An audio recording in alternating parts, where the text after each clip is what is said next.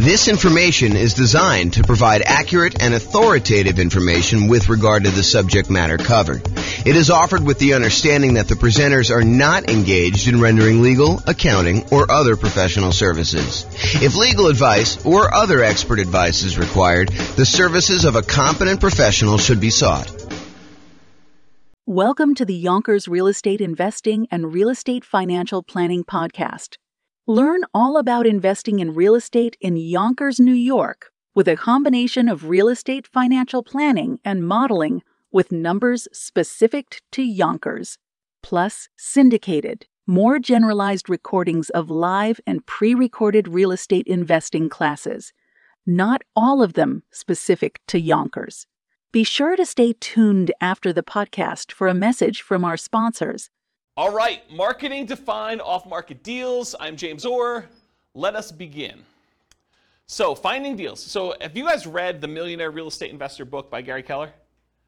I think that is one of the best real estate investing books out there, honestly. If you have not read it, and if you read it a while ago, I would recommend you pick it up again. I haven't read it super recently, but I've read it multiple times, and each time I read it, I'm reminded of just how good of a book that is. So, if you're doing any type of off-market deals, I would strongly recommend you pick up The Millionaire Real Estate Investor by Gary Keller. It's from 2005, so it's a little bit dated in some ways, but some of the stuff he teaches in there is like principles. It's like timeless, so it doesn't really matter. But one of the things he did in that book, the book is sort of divided up into two major sections.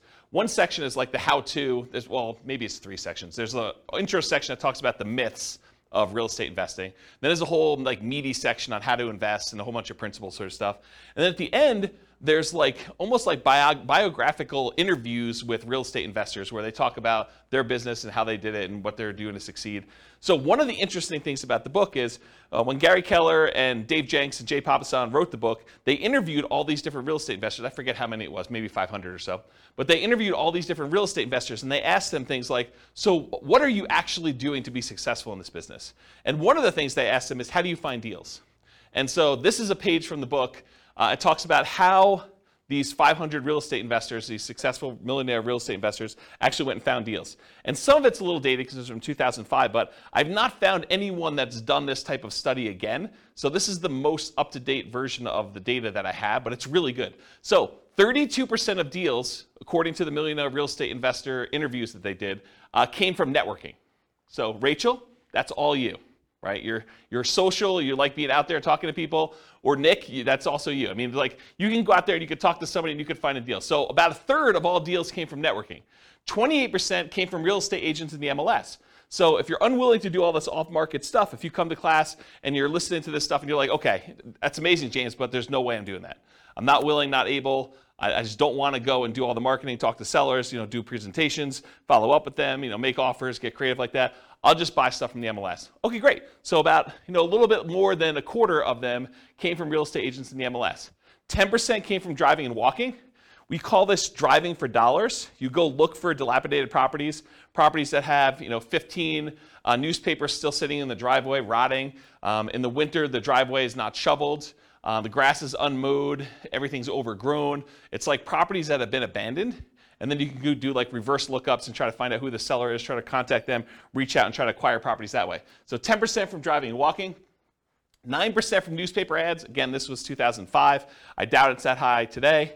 7% from foreclosure listings. I also doubt it's that high today. We're at the period where foreclosures just bounced off their lowest they've been, as far as I know, ever.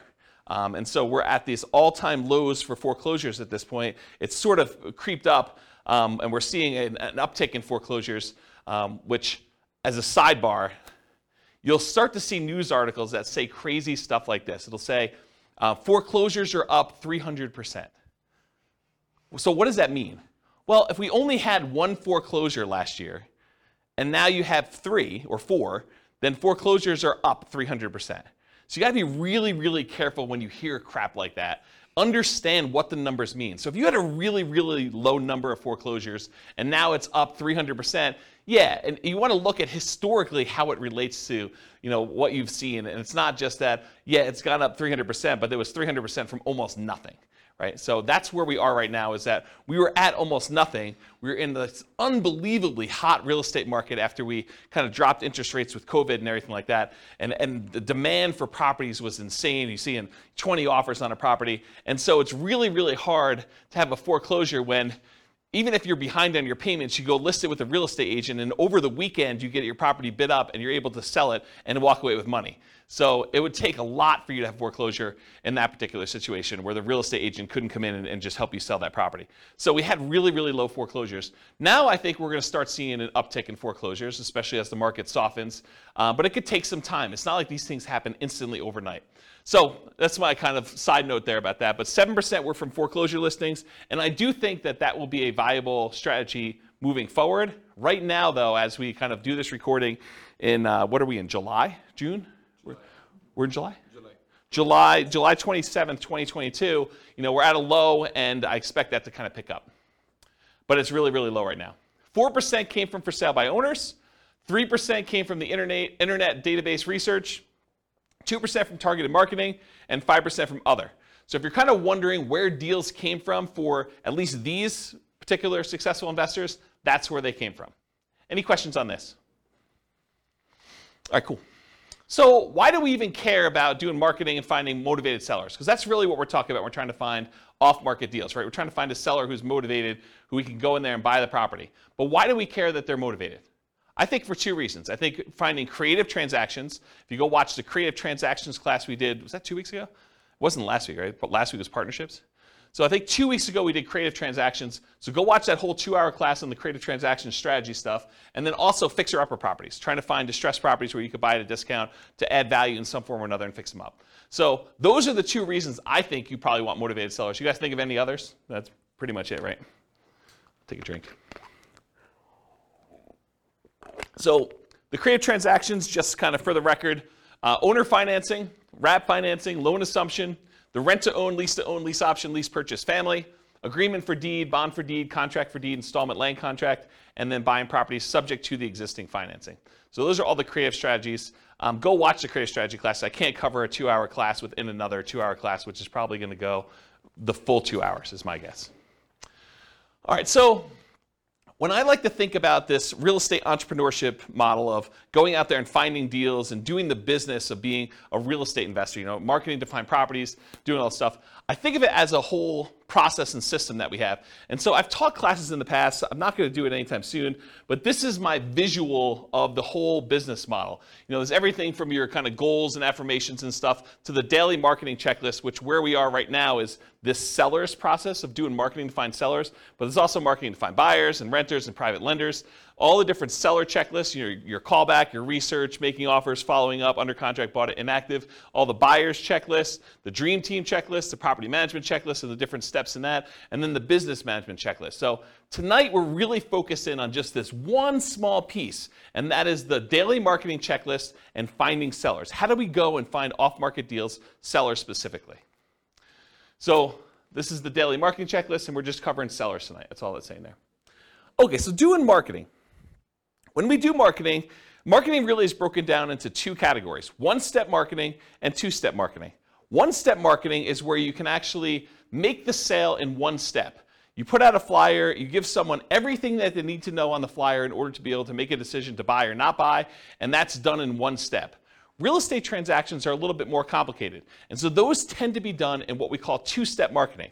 You usually do marketing in order to get a seller to raise their hand and say, hey, I'm interested, I want more information, and then you follow up and you do like more salesmanship or more information or kind of different steps in the marketing process in order to give them everything else they need to then make a decision to do that. So specifically with motivated sellers, we're trying to get sellers to raise their hand and request more information. We're not trying to buy the house on the first ad. Okay, so realize that the intent of the ads for all the stuff we're going to talk about tonight is not that we're trying to buy the house with the first ad. You're trying to get them to raise their hand and ask questions and be interested enough so that you can then talk to them, give them the information they need, answer all the questions they have, and then help them buy, help them make a decision to either sell you their house or use something else. Make sense? All right. The right side of the desk. I was really fortunate. I had besides my father, who's also a real estate investor, I was really fortunate. I had a great mentor. He was a guy, lived in Houston, Texas, big home buyer down there. And he explained this concept to me. And the concept is being on the right side of the desk. Imagine for a minute you're like going to a bank. And you walk into the bank, you got your hat in your hand, you're like, hey, Mr. Banker, would you please be willing to loan me money? So he's sort of in the position of power. You're going there, and you're almost like begging them, to kind of loan you money. Do I qualify? Can you please help me? What do I need to do in order for you to loan me money? So as real estate entrepreneurs, real estate investors, what we really want to do is we want to be in the position where we're on the other side of the desk. We're on the right side of the desk where the seller comes to you and they say, so tell me how your program works. How can you buy my house? You don't want to be chasing a seller and trying to buy their house from them. You want them coming to you and saying, how does your program work? What can you do to help me? Here's my situation. Is this something that you can do to kind of solve my problems? So I prefer to have motivated sellers calling me saying, here's my situation. What can you do to help me? Versus chasing sellers and then trying to ask them, what's your situation so I can see if I can help? And I talked about the banker example. Here's one of the reasons why you want to do this, though. Imagine for a minute you're as friendly as Rachel and you want to go call for sale by owners. You want to go, for some torturous reason, you want to go onto Craigslist and everyone who advertises their property for sale, you want to get on the phone and call them up and try to have a conversation with that particular for sale by owner. And you really want to buy properties creatively. You want to buy property subject to or with wrap finance where they basically leave their loan in place and you take over payments on their loan. So one of the things you need to know if you're going to go out there and try to buy properties creatively is how much do you owe? And imagine trying to get on the phone with a for sale by owner who is in the driver's seat because they're the one advertising, they're the one taking the calls, and you're trying to ask them, so, Mr. Seller, how much do you owe on the property? They're going to be like, what? Why do you need to know that? The price is $500,000. That's all you need to know. You don't need to know how much I owe on the property. That's the problem with doing this sort of like chasing sellers. Now, if a seller calls you, very different situation. I think you're much more likely to get a compliance from a seller to be able to tell you how much they own a property if you ask them if they're calling you versus you directly try to chase them and call them. Now, that's not to say that all sellers that call you on your marketing are going to automatically volunteer that information. And honestly, with as much information technology and how much information is available in a lot of markets, you're going to be able to find this out by looking it up on the internet. However, I think if you're trying to make deals like this, you're much more likely to get compliance and to be in the right position of authority by having them call you from marketing. Does that make sense, everybody? Okay. All right, so a little story time. So this was probably 2008, 2009. 2009, I'd hired a full-time assistant to help out with marketing in order to buy properties. And one of the things we were experimenting with, and it worked out really well, is we would put marketing out there, and when they called in from the marketing, we had them go to a live answering service. And so they can call 24 hours a day. The answering service was staffed. It was like one of those, like, if you're a medical doctor or something like that, and you want like an after-hours call center where they're willing to take messages, and it's that sort of like answering service thing. And you can give them a list of questions you want them to ask anyone who calls in, and they write down the answers and they send it to you. I think it was by email at the time, and then sometimes they even record the calls and they'd send you the recording of it. So I was like, okay, let me do some experimenting, and this is what we ended up doing. So when we did like marketing out there, I think we were doing mostly postcards at the time. We did postcards out there, and then when someone called in the postcard, they got called into the answering service. And the answering service would ask these 3 pre-qualifying questions to someone when they first called in. This was completely the first contact they ever had.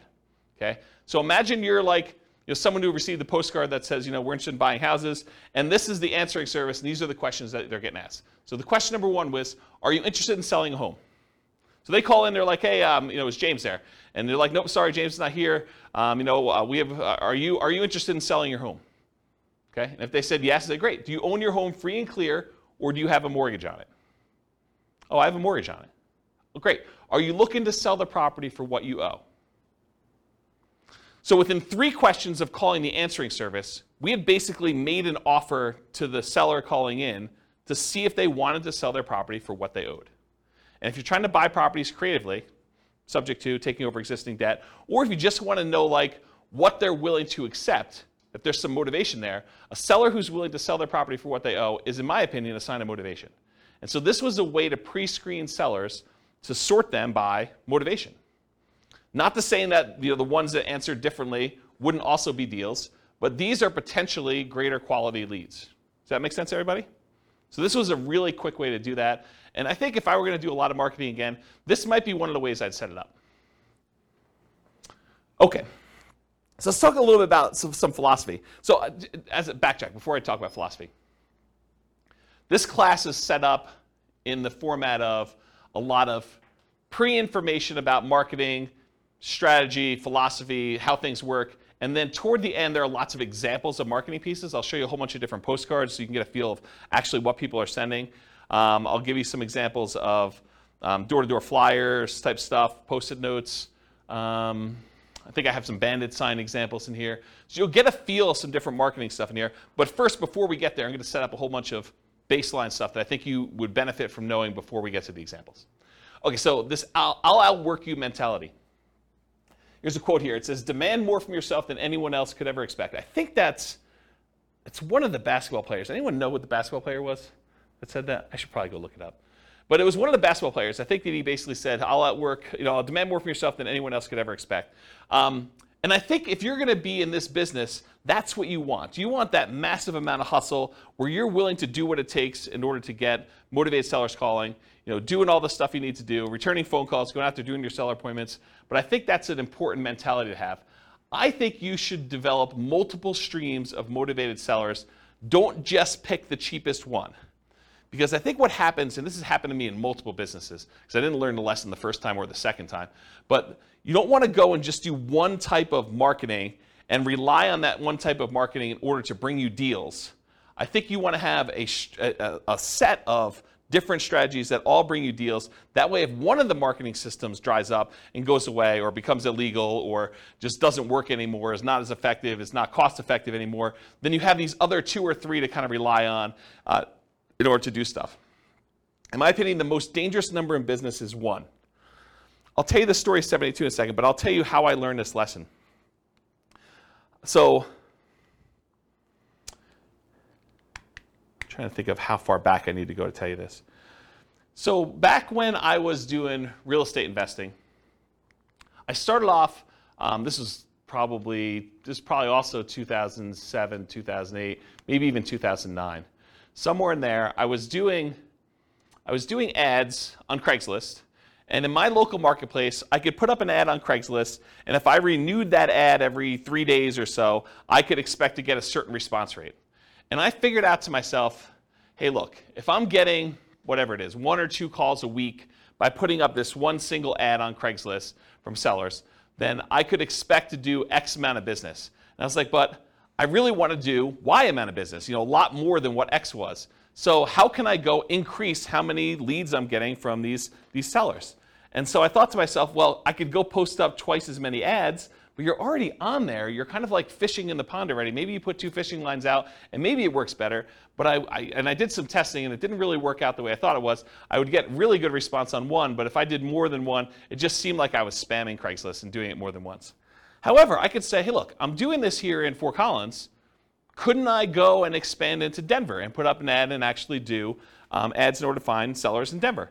And the answer was yes. So I could go do Fort Collins and I could do Denver. I was like, well, if I'm going to do Fort Collins and Denver, why don't I go and do Colorado Springs as well? So if I do 1 in Fort Collins and maybe I'm getting 2 calls a week in Denver because the population is a little bit bigger. Maybe I'm getting another 1 in Colorado Springs or another 1 if I go to Pueblo. And I'm like, well, why am I just limiting myself to doing this in Colorado? Why don't I go and do an ad in Miami or something like that? And so I was doing all these different ads in all these different cities.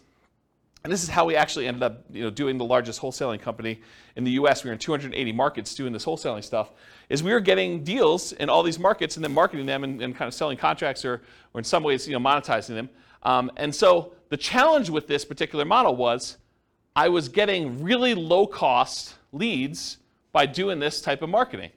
The challenge was eventually Craigslist didn't like it, right? Craigslist did not like the idea of us posting ads in all these different cities, and it was really a problem. But I was relying on one source of leads.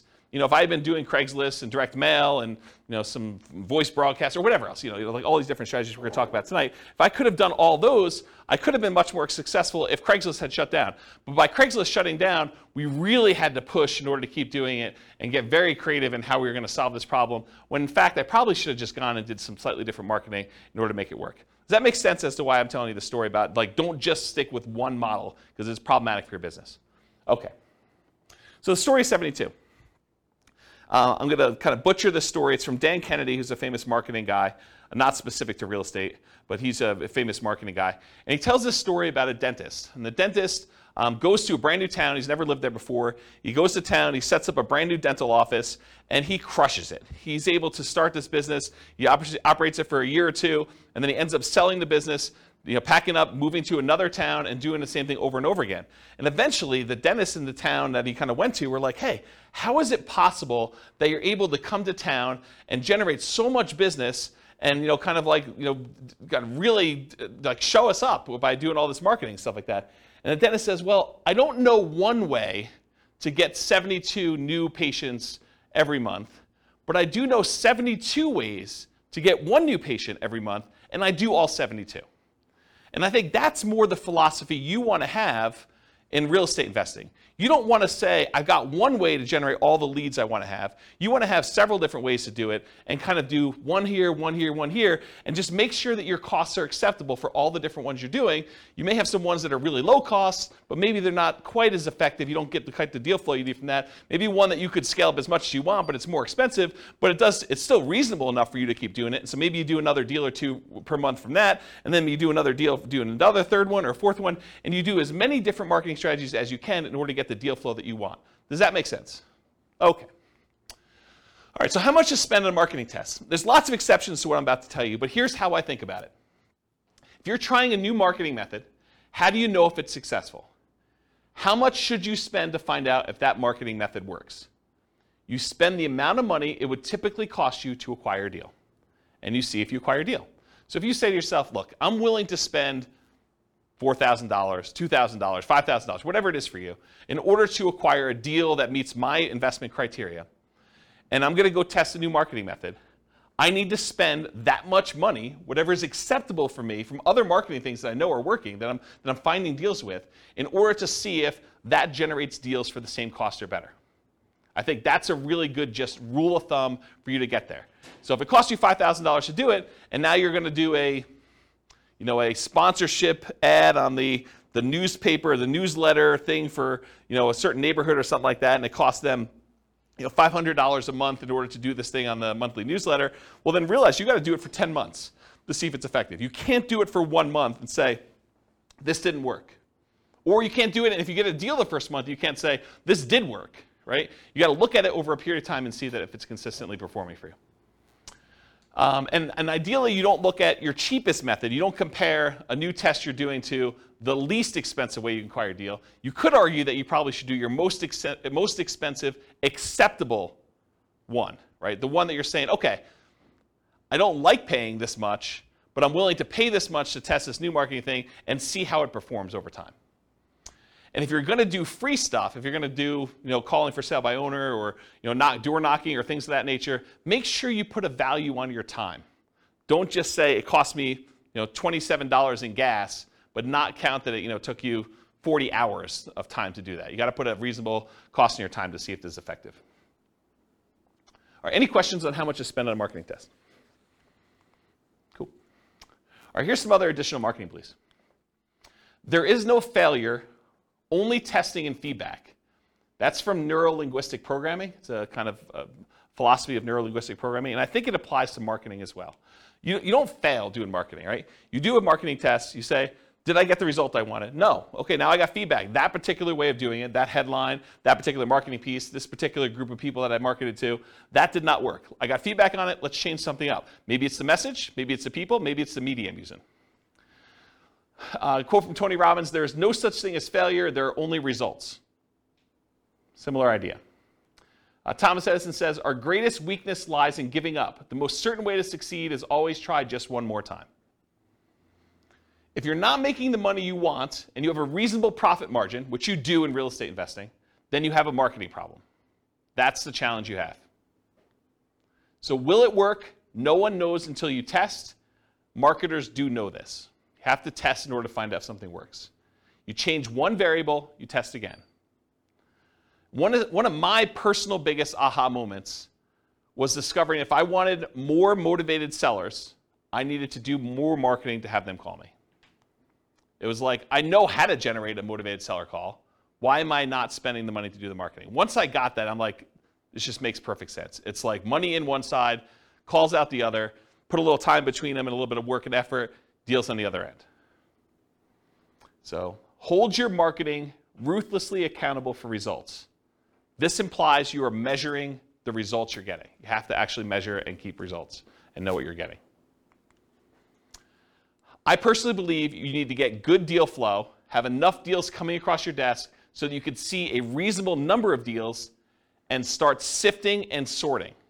You're not trying to convince all sellers.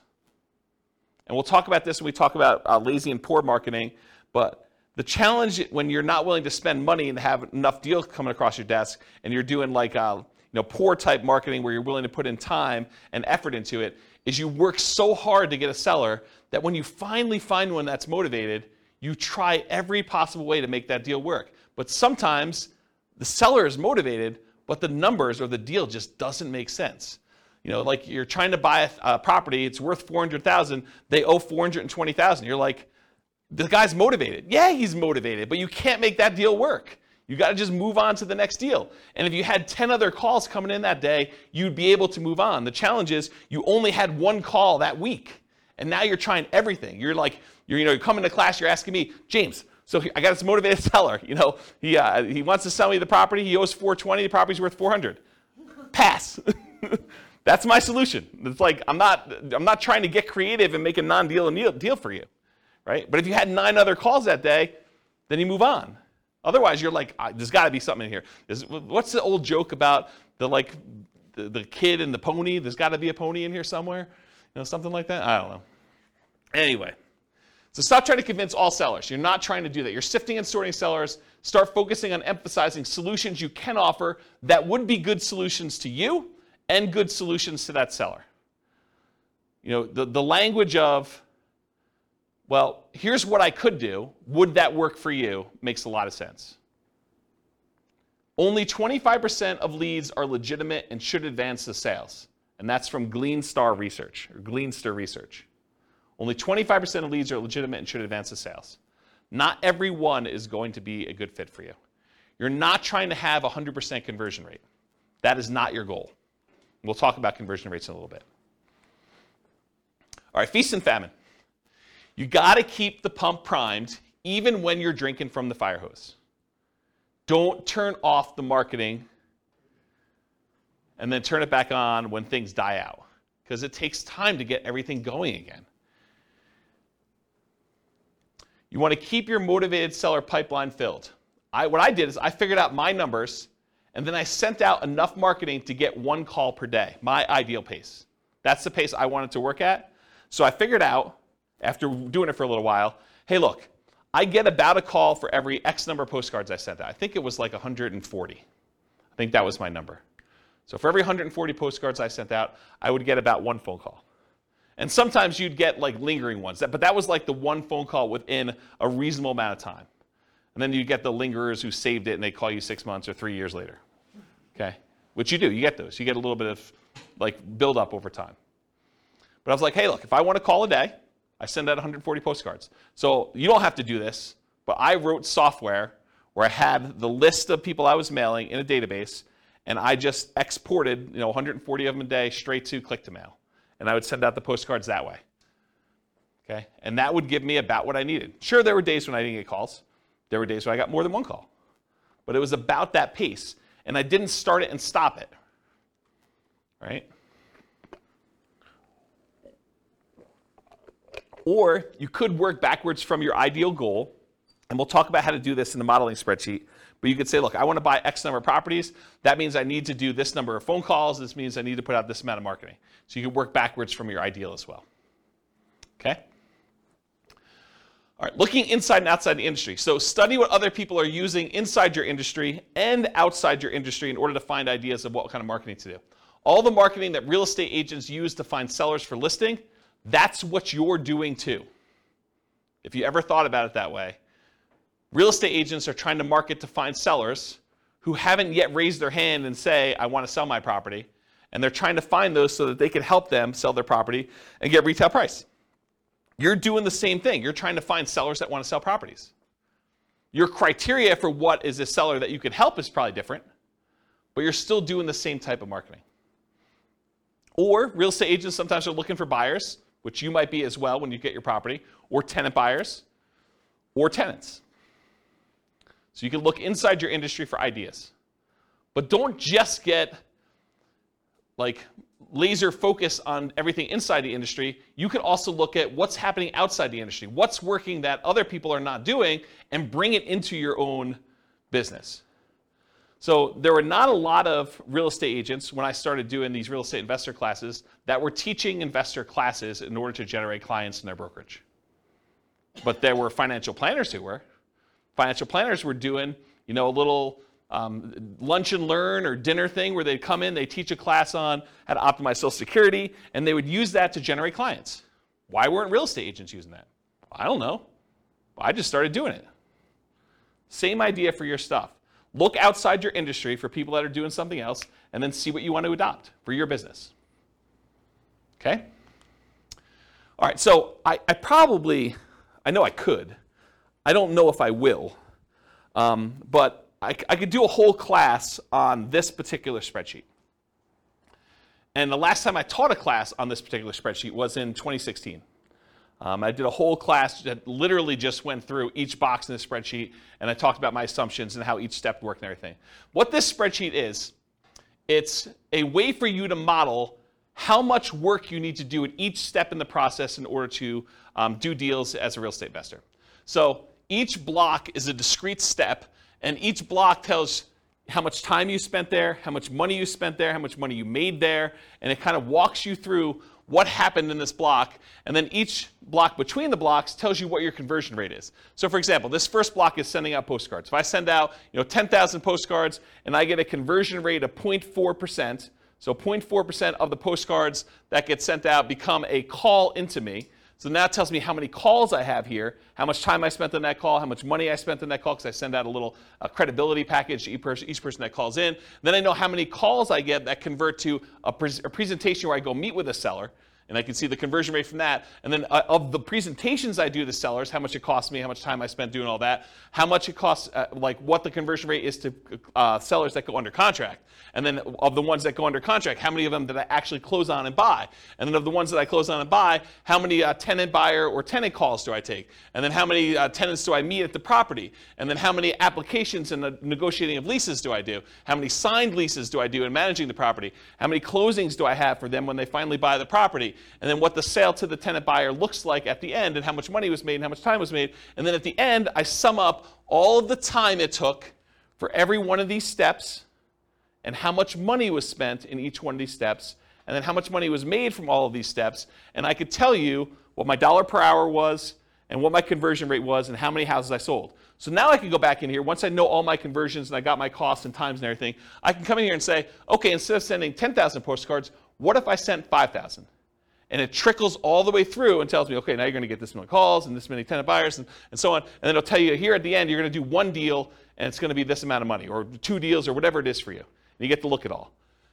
Then I added a whole bunch of additional things, because every once in a while you'll do a seller presentation and you're not going to buy it yourself, you're going to wholesale it. Or you're going to list it if you're a real estate agent, because you're going to do that too. Or you're going to do something else from the tenant buyers that call in. You're going to help them buy a house if you have a real estate license. Or you're going to help them buy a wholesale deal, like wholesale retail. And so you can look at things that happen in parallel. So of the marketing that goes in, sometimes those get split off and you're doing additional things. You get a certain number of wholesale deals or listed properties, or other tenants that you're going to help buy a property, tenants that you call in originally and you can help them buy a property, and you can look at all the dollars, and then you can sum up the whole thing and find out, for this amount of spend on my marketing, how much should I make total from all of these different things, and how much time did I spend, and what's my dollar per hour? And then you can see which ones are most profitable, which ones are least profitable, and so on. So if you know, I want to do one deal here, and all these are other 0, right? You can say, I'm not doing any of these ones, but I want to do one deal here. You can toggle all of the numbers on the front end to find out how much you do need to spend to do that deal in whatever time period you're doing. Does that make sense? So that's the short version of the 2-hour class I teach on that particular thing. And you can download this spreadsheet. I'll put a link to it in the show notes. Okay. Any questions on this? Is that helpful, though, the idea? Wamsi, yes. So my question is, so this is just for one marketing strategy when you like post postcards, right? So this can be like duplicated to multiple strategies, right? Yes, Wamsi. So the question was, in the one that I'm showing on the board, it is for one marketing strategy, postcards. You could do postcards and add another box for door-to-door flyers or for doing pay-per-click ads or doing search engine optimization. But you need to figure out what the equivalent time and money spent is and like all that is. And then you could have them all go up and add into this field initial calls. Or you could do a different one, because if your conversions are different for different types of lead sources, you may want to have certain parallel steps, and then eventually they all merge together into something and kind of expand out. So yes, you could do it that way. For this one, I simplified it. It's only doing postcards. Got it. Yep, good question. Any other questions? Cool. Is this helpful? Crazy stuff? Yeah. Okay, target profit. So it can vary depending on your market, but in general, I'm going to pull out a number and say $25,000 per deal, or 10% of purchase price to adjust for higher, lower price houses. Now you could decide, hey, my profit margin is $50K and my houses are really cheap. Or you could say, hey, look, in my market, it's really, really hard to get a deal, period. I'd be happy with $15,000 or $10,000 or whatever. And then you could also say, look, I want $20,000 base plus $10,000, $15,000, $20,000 for each year that I hold the deal. Because you may decide, hey, look, I want to make $20,000 up front when I buy this. But in addition to that, if I'm going to hold this property for 2 or 3 or 4 years with a tenant buyer in there, I want to make extra profit per year. And you figure out what your numbers are for you making sense, and then you do that for that. And then I think, again, this varies a lot, especially with inflation type marketing you're doing, but to spend $2,500 in marketing to net $25,000 seems like a reasonable ratio to me. Okay? That's a 10-to-1 profit to marketing ratio. For every $2,500 you spend, plus some labor, because there's definitely time involved, as I talked about in the last spreadsheet, plus some labor. So for every $2,500 you spend, you make $25,000 on the deal on the back end. For every $100 you spend in marketing, make $1,000 is another way to think about it. In a more normal market, maybe your numbers go up to 20-to-1. So $2,000 for every $100 you spend. And in really, really hot markets, it might be worse than that, right? You may have to spend more money in order to get a deal and still only make the $25,000. Okay? Any questions? All right, so goal. So if you want to do 20 leads a month, budget about $2,500 a month or whatever your marketing dictates that you do. You buy one house per month. If your goal is 40 to 60 leads a month, you budget $5,000 to $7,500 a month. You buy 2 to 3 houses per month. Now realize inflation, how hot or cold the market is, market temperament, may force these numbers up. Okay? Occasionally, someone will come to class and they'll be like, James, $2,500. I wanted to do nothing down deals. $2,500, that seems like a lot of money to do a deal. Well, if you were going to go buy a regular property and do a regular loan, just to get the loan, the cost to do a loan could be $2,500. Not including anything else. I mean, you're probably still doing a lot of these costs if you do it, but you're going to have like inspection stuff if you're going to do inspections on a property. You may have an appraisal done. May not have an appraisal done if you're just doing something creatively, but to do that. What's an appraisal run these days? $800, $900, somewhere in there? Just to do that, right? So $2,500 seems like a deal. Any questions on this? All right, motivated sellers for lazy and poor folks. So lazy methods are more time than money. You have more time than you have money. I'm sorry, lazy method. I was like, that doesn't make sense to me. Lazy methods are more money than time. I was like, yeah, that doesn't make sense. So more money than time. You're willing to spend money because you're unwilling to do manual labor in order to find motivated seller leads. It's easier to scale up in size. You just spend more money, you get more leads coming in. It's harder to scale up when you're doing poor marketing methods because you have a limited amount of time that you can spend. Okay? You sift and sort for great deals. You get enough leads coming in where you're just basically saying, this is what I can do to help. Does that work for you? They say no. Great, you follow up, but otherwise you move on. You're not trying to force a deal. With poor methods, you have more time than money, and you're willing to invest that time to find motivated sellers. It tends to be time intensive and therefore harder to scale. You tend to want to work or overwork every lead, leading you to try to make non-deals or bad deals into deals. There is some overlap between the two. One example is bandit signs. If you buy bandit signs, which are relatively inexpensive, and you go out there and you're manually putting them in yourself, driving all over town and doing 10 hours worth, that's more a poor marketing strategy. If you buy bandit signs, you hire someone else to go do it for you, that's more of a lazy strategy. Okay? All right, so here are the lazy methods. And I'll tell you which ones I've done. Billboards and bench signs. I have not done that. But you could go get a billboard that says, we buy houses, call this number. You could go get a sign on the bench where people are waiting for the bus that says, we buy houses, call this number. Car signs, I've not personally done this. I know a bunch of clients that have. But you basically get one of those magnetic stickers or one of the car wraps that basically says, we buy houses, call this number, we'll buy your house. We'll take over payments, whatever you're doing for your thing. We'll talk about marketing headlines here in a little bit. I've not personally done car signs, though. Direct mail, done a ton of direct mail. You could do postcards, you could do handwritten letters, you could do regular letters, you could do oversized postcards, you could do saturated mailings, geographic saturated mailings to entire postal areas. You could do targeted mailings to foreclosure properties. You could do ones to recently divorced people, bankruptcy, probate. There's all sorts of things we're going to talk about here toward the end. Websites, pay-per-click. I think I did some experimentation with pay-per-click early on, but I haven't done much with it. But you can do you could go onto Google AdWords, and you could pay Google to come up when someone searches for, sell my house fast in whatever your marketplace is. Voice blast and text blast, so you can actually hire a service, upload a bunch of telephone numbers for property owners in your area, and basically say, I'm interested in buying, or I'm interested in buying your house. And do that. You could do it either via text or you could do it via voice broadcast. I never did text. I did a bunch of voice broadcasts for a period of time. So we would do voice broadcast messages to answer machines and live answers. So we had 2 different messages. And then if people were interested in selling their house, they'd either leave a message or contact us back, call us back on a number. Newspaper advertising. I did a ton of newspaper advertising. It's actually one of the more effective ways in some cases. We would do ads in the paper, just like classified ads. We also there was like a monthly publication. Is it Fort Collins Forum? Does anyone know? It was like an old newspaper. I think it was called Fort Collins Forum. And we'd have like a half-page ad covering the full front half of a newspaper ad, and we'd buy that each month. And that was pretty effective. But it's harder to do newspaper these days. Radio and television ads.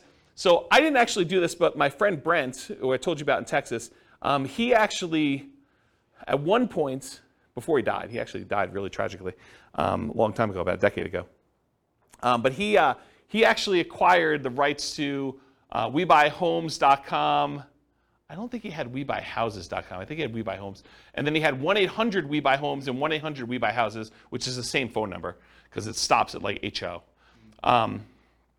So it basically had the telephone number and that. And what he was doing is he was licensing out the rights to different marketplaces to do that. And he had a professional video done and professional radio spots done. And you could run these. You don't have to do any customization because it's the same number. But you basically run that ad in your local marketplace, and then the number calls through, and based on your location from where you're calling, the telephone rings into your office or wherever you want it to go. You basically had them direct where you want it to go. And so he did a bunch of television stuff. I didn't personally do it, but that's one of the things he was doing. So you could do radio and television ads. You could also do Yellow Pages. Yellow Pages are mostly defunct now because of the internet. But there were some interesting lessons to learn from things that people would do in the Yellow Pages. Instead of just advertising in like the real estate services section, some people would advertise in the money to loan section, because if you think about like where your sellers are coming from, a lot of times they're looking for solutions other than selling their house before they get to the point where they realize they need to sell their house. And so a lot of times some investors would actually have a separate business that would make loans, and then they would use that as a lead generation tool in order to find sellers that were going to be early on in their pipeline. Does that make sense, everybody? What I said? Okay. All right, any questions on these lazy methods?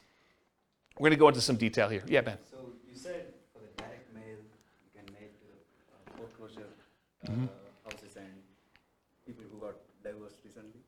How do you get to know that information? The list? Yeah, I'll give you some sources for lists here in a little bit. Yeah, these are places you can buy them. Yep. So the question was, where do you get the list for people going into foreclosure or people that had a bankruptcy or something like that? And you can buy it from list brokers. Yep. Okay, any questions on lazy methods? We're going to go into some detail on mostly direct mail. I think that's mostly what we're going to cover from tonight in detail. Any other questions on this stuff? All right, cool. So here's some of the poor methods. If you're willing to put in more time, bandit signs as an example, although I told you if you want to do bandit signs and make them lazy, you can actually pay someone to do them. But bandit signs are those yellow corrugated plastic signs that go out there. You may have seen them, says, lose weight now, or, you'll see them in new construction neighborhoods where people are advertising, sign up for this internet service or sign up for Comcast or Xfinity or whatever it is. So you'll see those types of signs, or you'll see them sometimes for like churches. They'll say, church service, and they'll kind of use those. But you could use them that says, we buy homes, we buy houses. I'll show you some examples of those. And then you go out and you put them into major intersections. They'll disappear. They're disposable media. Don't think that you put it up there, it's going to last there for months. You'll put it up there, and maybe you'll get a couple hours if it's a really busy intersection, and the sign police are not out doing that. Also, depending on your area, they may be illegal, just so you know. And you may get a call from, the police or code enforcement or something like that telling you you can't put your signs up anymore. We're going to charge you X number of dollars per one you do. Please go take them down or whatever they'll tell you. So realize in some markets it's really hard to do or hard to keep those up. But otherwise they'll disappear. Realize that you're spending the $10 or whatever it costs these days in order to get the sign plus the labor to go put them up there for a certain amount of limited exposure for whatever time period you have them up. Business cards, I'll show you an example of a business card with a little twist on it here in a little bit. But if you want to see good examples of other real estate investors with their business cards, go to investor meetings and ask them to see their card. Go talk to other investors and ask them if you can have a copy of their card and see what they're using. And there's lots of variations to these. There's some gimmicky ones. There's some like really straight up business ones. There's some more like mom and pop-ish sort of ones. So everyone has their own little variation flavor on how they do their business. Contacting for sale by owners, this is Rachel's special. She's going to call the for sale by owners because she's really social. So she's going to go call for sale by owners. You can go on a Craigslist or any other place they're marketing it and just make phone calls, reach out to them, ask them if they're interested in selling their property. If you're interested in this strategy, there's a decent book. Wendy Patton put out a book. This is probably a 15-year-old book at this point. But her book is called How to Do Lease Options and Subject to Deals. And she talks about a strategy of calling for sale by owners and trying to get them to lease option the property to her or buy the property subject to. And in the softer market, I think it would work great. Not something I'm willing to do. I'm an introvert, in case you can't tell. So contacting for sale by owners, that's one of the things you could do. Door knocking. Someone laughing that I'm an introvert? You can go door knocking. So you can go door to door and actually try to buy houses that way. Anything interested in there? Door to door flyers. We'll talk about some examples of those. I'll tell you a story about this. So my father was a real estate agent, and he was the #1 agent in his office using this strategy, using flyers. And so here was his little niche. I'll kind of tell you his little secret sauce of how he kind of became #1 agent in his office. And I think this does apply in some ways to real estate investors, although not the buy side. Here's what he would do. So back when he was a real estate agent, the HUD and VA foreclosure list would come out every, I think it was Tuesday. I don't remember exactly the day now. But I think it was like Tuesday morning. And so what he would do is he would get up at like 4 o'clock in the morning and go down to like a really open, like early coffee shop and get a copy of the latest newspaper with the latest HUD and VA list of properties that were coming out. And as a real estate agent, anyone could market the government's HUD foreclosure and VA foreclosure list. So you can go, any real estate agent with a license could go and market these. So what he would do is at 4 in the morning, with his coffee and his paper in hand, so he would drive around to the new list. Maybe there were 10 properties or 20 properties on there, I don't know, depending on the week. So you'd go look at the properties, so you'd like, oh, this one looks interesting, and this one looks interesting, this one looks interesting. And he'd pick, half a dozen properties or a dozen properties, and then he'd go back to our home office, and he had a copy machine there. And he would he'd hand write out a flyer. He had a flyer template, had like 2 little bald eagle, like U.S. official-looking, symbol-looking things in the corner and said, HUD foreclosure, VA foreclosure, if you're interested in buying this property in your neighborhood at, and have fill in the blanks, 1, 2, 3, 4 Main Street, it requires X dollars down and with X dollars down, your payment would be X per month with your whatever this interest rate assumption was and all this other stuff. So he basically had this like little one-page flyer. And he'd print up 150, 250 flyers, whatever it was, that would kind of saturate the area around that particular property.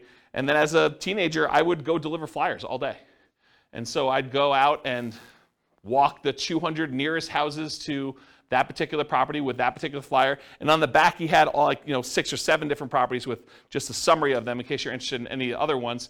And he would just put out 200 flyers or so per property, 10 properties or so a week, somewhere around there.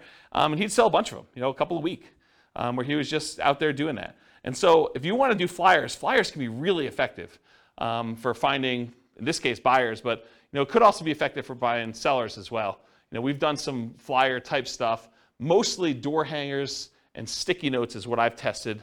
I haven't done as much flyering for that stuff. And by the way, I've not done door knocking, personally. Okay, so we'll talk about some sticky note stuff. Driving for dollars, we talked about that, going around trying to find abandoned properties, dilapidated properties.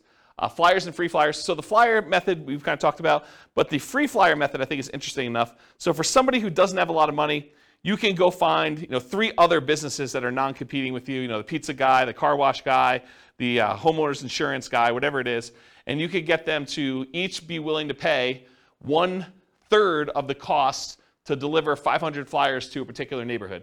And it's 1/3 because you're going to have 4 ads on that page, them 3 and you, but you're not paying. You're kind of riding free by coordinating this all with the 3 different businesses and having the printing done and having them delivered and all that stuff. So you charge them 1/3 of the cost to have all the printing done, all the delivery done, and you're kind of taking 1/4 of the flyer space in exchange for you organizing it. So you can have an unlimited flyer budget if you really wanted to, if you're willing to put in the effort and do manual labor to do that.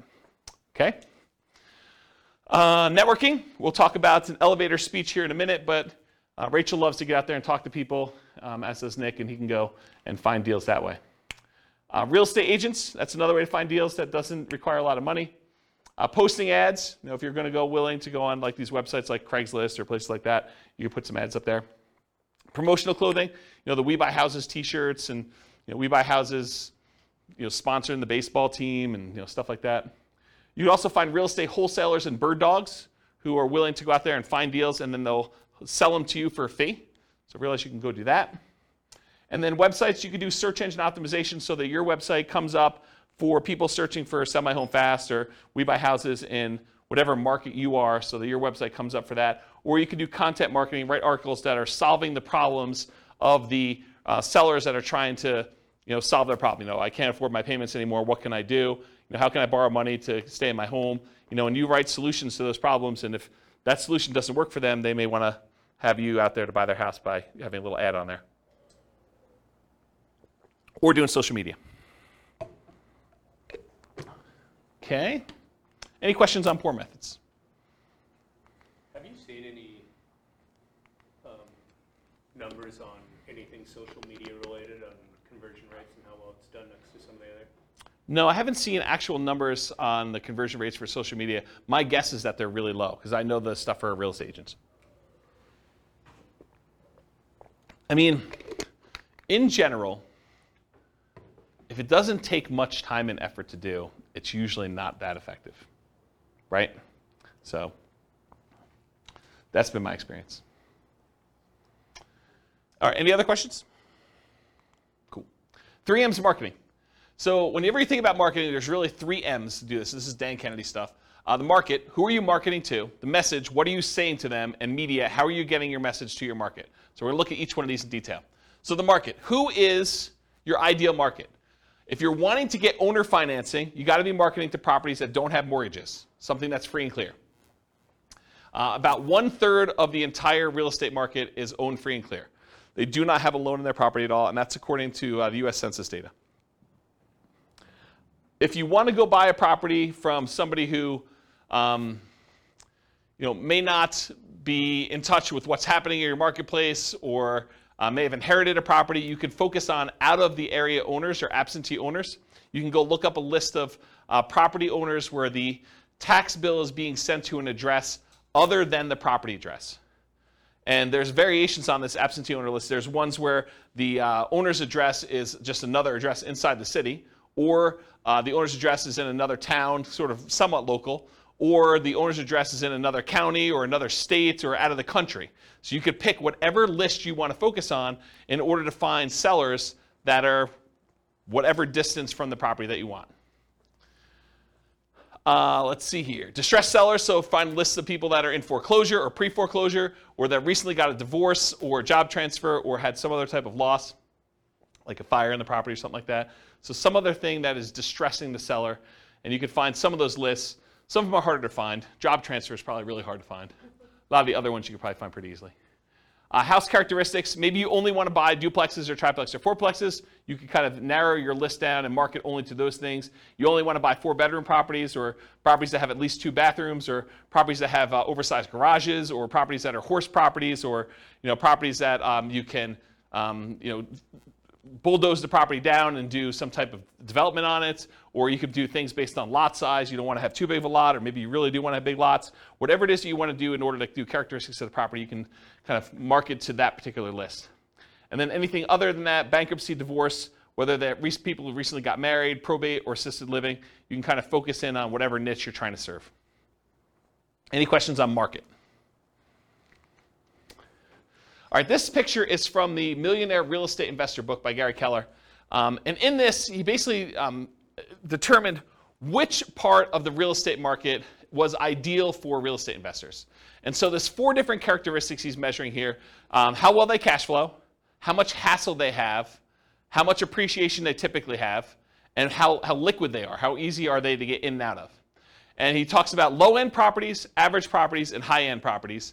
And then he shows you, on a scale of cash flow, whether it's low or high or medium, hassle, low, high or medium, appreciation, low, high or medium, and liquidity, low, high, medium. So for example, liquidity, low-end properties have low liquidity. Okay? Then it goes up, and for the average property, they have relatively high liquidity. It's easy to buy and sell them. And then as they get more expensive, they also have low liquidity.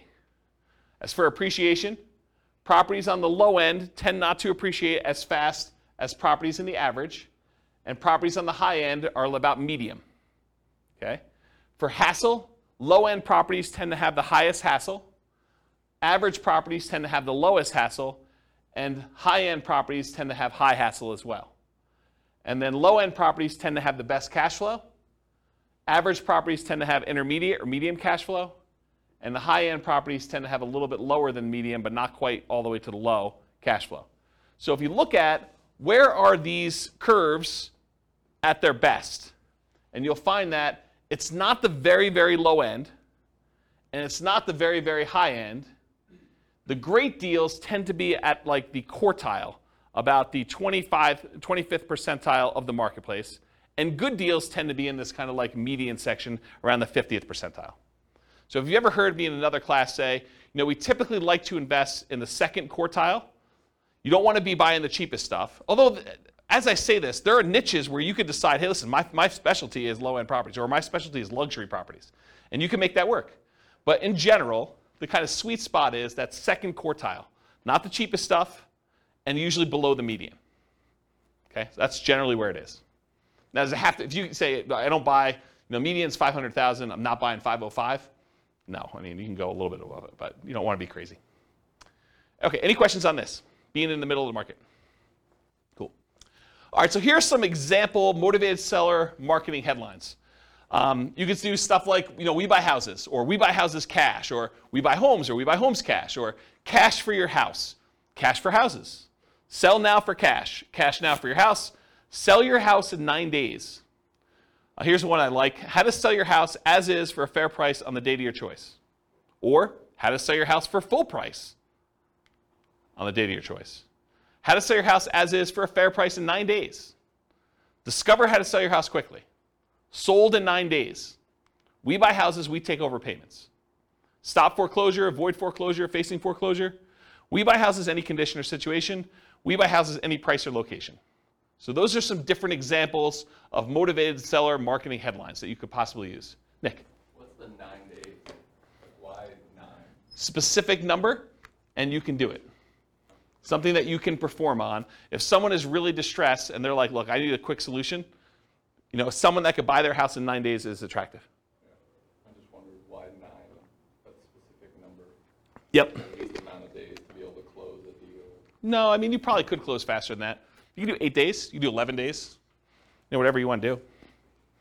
Yeah. Should be believable. Any questions on headlines? All right, so here's an example, probably one of our first examples of actual marketing. Alternative headlines, often used on media like sticky notes or some postcards. Notice, warning, or attention homeowner. So this is a sticky note. I licensed the ability to use this from a guy named Richard Roop. He does a bunch of marketing stuff for real estate investors. And so this is the example that Richard Roop uses. We've done these and they've worked really well. In fact, I have a funny story. So on this thing here, when you print them out, this shows up in blue. It's like Richard's initials and number 37. And we don't change it. It's always 37, no matter what it is and who it is. So I get this really nasty phone call from a seller who's like, if you ever put this sticky note on my door again, number 37. So she's all mad and worked up, and you can hear her crumpling it up in the background and throwing it away. So she's just really worked up. There's only like 3 or 4 really angry people in the world. They just move around a lot, so you'll run into them. But there's only like 3 or 4 of them. But anyway, you put these on the door, and you'll get calls. You'll get some nasty calls, but you'll also get some good calls on it. And so the postcard basically says, attention homeowner, companies now looking to purchase several houses in your neighborhood. Are you looking to sell soon? Blah, blah, blah, blah, blah. Call our 24-hour recorded message line. Remember, we're doing 2-step marketing. This is not enough to sell a property, right? Not enough to get them to convince you to sell them your property. So 24-hour recorded message gives them more information. Or go to our website and get more detail on that. Submit your property information. And then if you're not looking to sell, keep this one or send it on to a friend, sort of thing. Okay? Any questions on like the sticky notes example and some headlines for that? Make sense? Okay, cool. So you want your message to match with the market you're doing. Make sure that your message matches the market you're trying to reach. We buy houses, we take over payments. If you're kind of marketing to free and clear properties that don't have a mortgage on them, does we take over payments make a lot of sense? No, not really at all. What if you're trying to buy luxury properties like, $1 million homes? Does we buy properties cash, any condition, make a lot of sense? Maybe not. There's probably some disconnect there. Maybe you'll catch 1 or 2, but I don't think that's the message you'd primarily want to target. It's sort of like fishing, right? If you're fishing and you throw a certain type of bait in the water, is it possible you could catch a shark with a worm? Maybe. You're probably not catching sharks with worms, but it's possible you could. You're much more likely to catch a shark if you use the bait that sharks like, or you're much likely to catch the other fish using the bait that fish likes. So cash for houses tends to work and resonate better with lower priced homes. And then watch any foreclosure messages to make sure that you're targeting the right list for that too. Any questions on that? Multiple contacts. So you can double your transactions if you follow up. If you just do like this one hit and you don't follow up with anyone who calls you or does anything like that, expect your closing ratio to be much lower. But if you talk to someone on the phone, even if the solution is not good for them at that time, but you follow up with them over time, they've already expressed some level of interest, and a lot of times their situation changes. You can almost double your transactions, or in some cases more than double your transactions if you actually follow up with people. Or you can half your marketing budget to do the same number of deals. Another way of saying that. So repeat hits and repeat marketing, repeat mail to your mailing list, repost banded signs, renew ads. Part of the credibility you build up is when they see your ad all the time, right? If you only ran the ad once and someone is considering using you, but they go back to that newspaper or they go back to that source wherever they saw your ad and they don't see your ad anymore, they think that, yeah, I'm glad I didn't do a deal with that guy. He's out of business already. Okay? Meaning top of mind? Yeah, top of mind. Yep, that's another way of saying it. Yep. But there's also a credibility factor too, right? Like if you just disappear, they don't know if you're still around. Offer made follow-up. Does everyone accept your offer? For every offer you make, does everyone accept it? Absolutely not. Nope. So send a thank you note immediately. Put the seller on an automated mailing list for more frequent follow-up. I recommend monthly. This will double your closing percentage. So if you were closing 1 out of 20 before, with proper automated monthly follow-up, you'll close 1 out of 10. Credibility packet and testimonials include a benefit-laden information about how you help sellers, plus testimonials. Often you'll mail this out as soon as the motivated seller calls, and we have their mailing address, and then bring a copy with you when you meet the seller for the first time, and give them a copy even if you sent them one in the mail, and say, here's some propaganda about me in case you haven't seen it. I'll put a link in the show notes to my credibility packet so you can see it. And if you don't have testimonials, if you're just getting started, get regular testimonials from your pastor or some people that you've helped out in another business, or anything people can say nice things about you. The better, more specific to real estate is, the better. But if you don't have it, work with what you have. Any questions on credibility packet testimonials?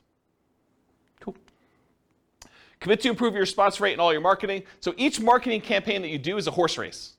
You always want to be testing one variable with two options to find out which one's going to win. It requires you to measure results so that you can improve them. Focus first on testing headlines to get the maximum response. So headlines are the easiest thing to test. It's often the biggest impact. And as you do more testing, be careful of improving response while sacrificing quality, conversion on the back end. For example, you could boost response by saying full price instead of fair price, but it might be at the expense of getting acceptable deals to you. So you can get more calls, but maybe you're not converting as many because you changed your wording. Does that make sense? Okay. More ways to respond tends to increase response. And then other things to test beyond copy might include 800 numbers versus a local number, your website, your email, your fax. Although faxes are kind of going out of the way, people still use them, especially older people. Any questions on this? Cool. Ratios. So there's 3 different books that I'm aware of that have actually cited how many deals you need to look at, how many offers you need to make to get a certain number of deals done. These are the 3 books. Real Estate Riches by Dr. Dolph DeRoos. It's part of the Rich Dad Real Estate Investor series, Robert Kiyosaki's guy. But the actual author is Dr. Dolph DeRoos. And he talks about the 100-10-3-1 rule. You have to look at 100 properties. You make offers on 10. You get 3 accepted. You close 1 deal. Carlton Sheets, who's been off the air for a while now, his no down payment course talked about the 50-1 rule. So you have to look at 50 properties, talk to 50 sellers in order to get 1 deal. And then the Millionaire Real Estate Investor book by Gary Keller and others, he has the 30-10-3-1 rule. So you look at 30 deals, you make offers on 10, you get 3 under contract, you close on 1. And then Weekend Millionaires, Frequently Asked Real Estate Questions by Mike Summey and Roger Dawson. That book talks about a 30-1 ratio. Look at 30 deals, get 1. Really, if you're looking at the top 5% of properties, you're trying to find the best deals, right? You need to look at about 100 properties in order to find the top 5 properties to do that. If you think about it in that ratio, that's probably another way to look at it. And also, outside the MLS is different than inside the MLS. They're just different numbers. Any questions on these? Yeah. So based on the ratios I see, is it different strategies that these books are talking about, or why is there a discrepancy? Yeah, so the question is, for the microphone, the question is, why are the numbers different for all these different people? I think they're thinking about it differently. I think the types of deals they're doing is different. I also think these aren't exact, right? It's hard to give a number when you're teaching students, because these are all people teaching it in the book, right? It's hard to give a number when I'm the one doing the presentation versus you doing the presentation versus Bill doing the presentation, right? You may be able to close 1 out of 5 because you're amazing. I may be 1 out of 20 because I'm incompetent. And Bill's just sort of between us, right? It could be all over the place. So the numbers are sort of just a general guideline to begin with. And I think looking at them, they're pretty close, right? I mean, they're not that far off. So. But is 30:1, the book that says 30:1 necessarily good than the book that says 50:1? So the question is the book 30:1 a better book than the one that does 50:1? No, I don't think so. And the other thing I'll add about this is, let's say you come to me at a class, you say, James, I don't know what you're talking about 30:1. I'm closing every 2. And what I would say to you is, maybe you're not doing good enough deals. Maybe you're not making your offers low enough where you're getting too many accepted, right? Maybe you should be more selective.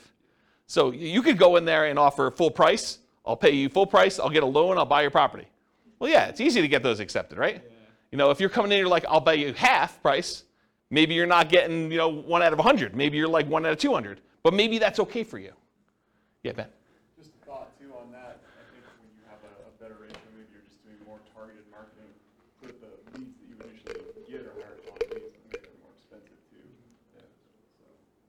They're different kind of deals too, Yeah, Ben says, maybe you're doing more targeted marketing where you're doing probate lists or bankruptcy lists or foreclosure lists, and you expect your ratio to be higher or something like that. You expect it to be more motivated, and that's definitely a possibility. Yeah. Because Dolph does like 100-unit commercial, 100-unit apartment complex deals and stuff. Yeah. So we're talking about different types of deals in there. Absolutely. I mean, there's lots of variation in this, right? I'm just trying to pull these out of different books to show you at least what some have said. And if anyone knows of, even on the recording, if anyone knows of another book that gives numbers, or even another website that actually gives numbers based on some data, I would love to know about it. So feel free to reach out to me via email. Any questions on ratios? Cool. All right, testing versus buying tested marketing. So you could write your own marketing. I mean, I'll show you some different examples. You can go find a ton online. You can go write your own and kind of use that and test it with your own marketing dollars.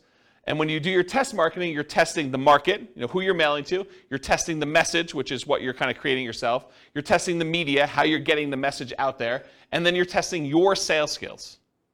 Or you could buy marketing from someone who has 100 students who have sent out 100,000 pieces of mail, and you know that the marketing message is effective and works, and then you eliminate one of the things that you're testing. You're still testing the market.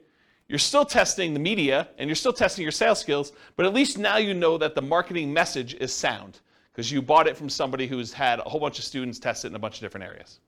Okay, so I personally, once I understood this, I went and I bought rights to use someone else's marketing materials. I did not create my own. I would tweak stuff just a little bit, but for the most part, I was borrowing Richard Roop stuff. I'd pay him a license to do it, and I would actually do it. So do what you want to do. Yeah, Rachel. Do you feel like, compared to when you were doing this and now, the market is differently saturated in terms of wanting to see something unique versus getting 5 postcards that say the same thing with different people? So the question is, do I think that compared to when I was doing it very actively versus now, do I think the market is saturated? And I think back when I was doing it, the market was saturated. And you'll see a ton of different examples. And this is just a really small sampling because everything I got, I would stick in a drawer and I'd save because I would keep a marketing swipe file. And so I would look at all the stuff that came, and you'd see people that obviously were subscribing to stuff, but it was less common than you'd imagine. A lot of people would create their own crap, and they'd send out their stuff. And some of it was really good, some of it was really bad, right? And you could sort of see this. And then you also see, when you own properties for a very long period of time, you see longevity. You see the people that are mailing every 3 months and how long they've been in business. And you see the kind of fly-by-night, oh, this person only ever mailed me once sort of thing.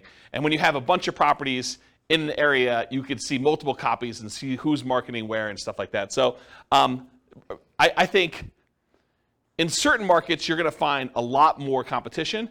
In other markets, you're going to find a lot less competition. And if you're marketing to do certain things, you're going to find more competition than other things. So there's, I think personally, a lot of fix and flip people out there. There's a lot of marketing to find fix and flip opportunities. It's just saturated market. There's a lot of folks that are willing to do that.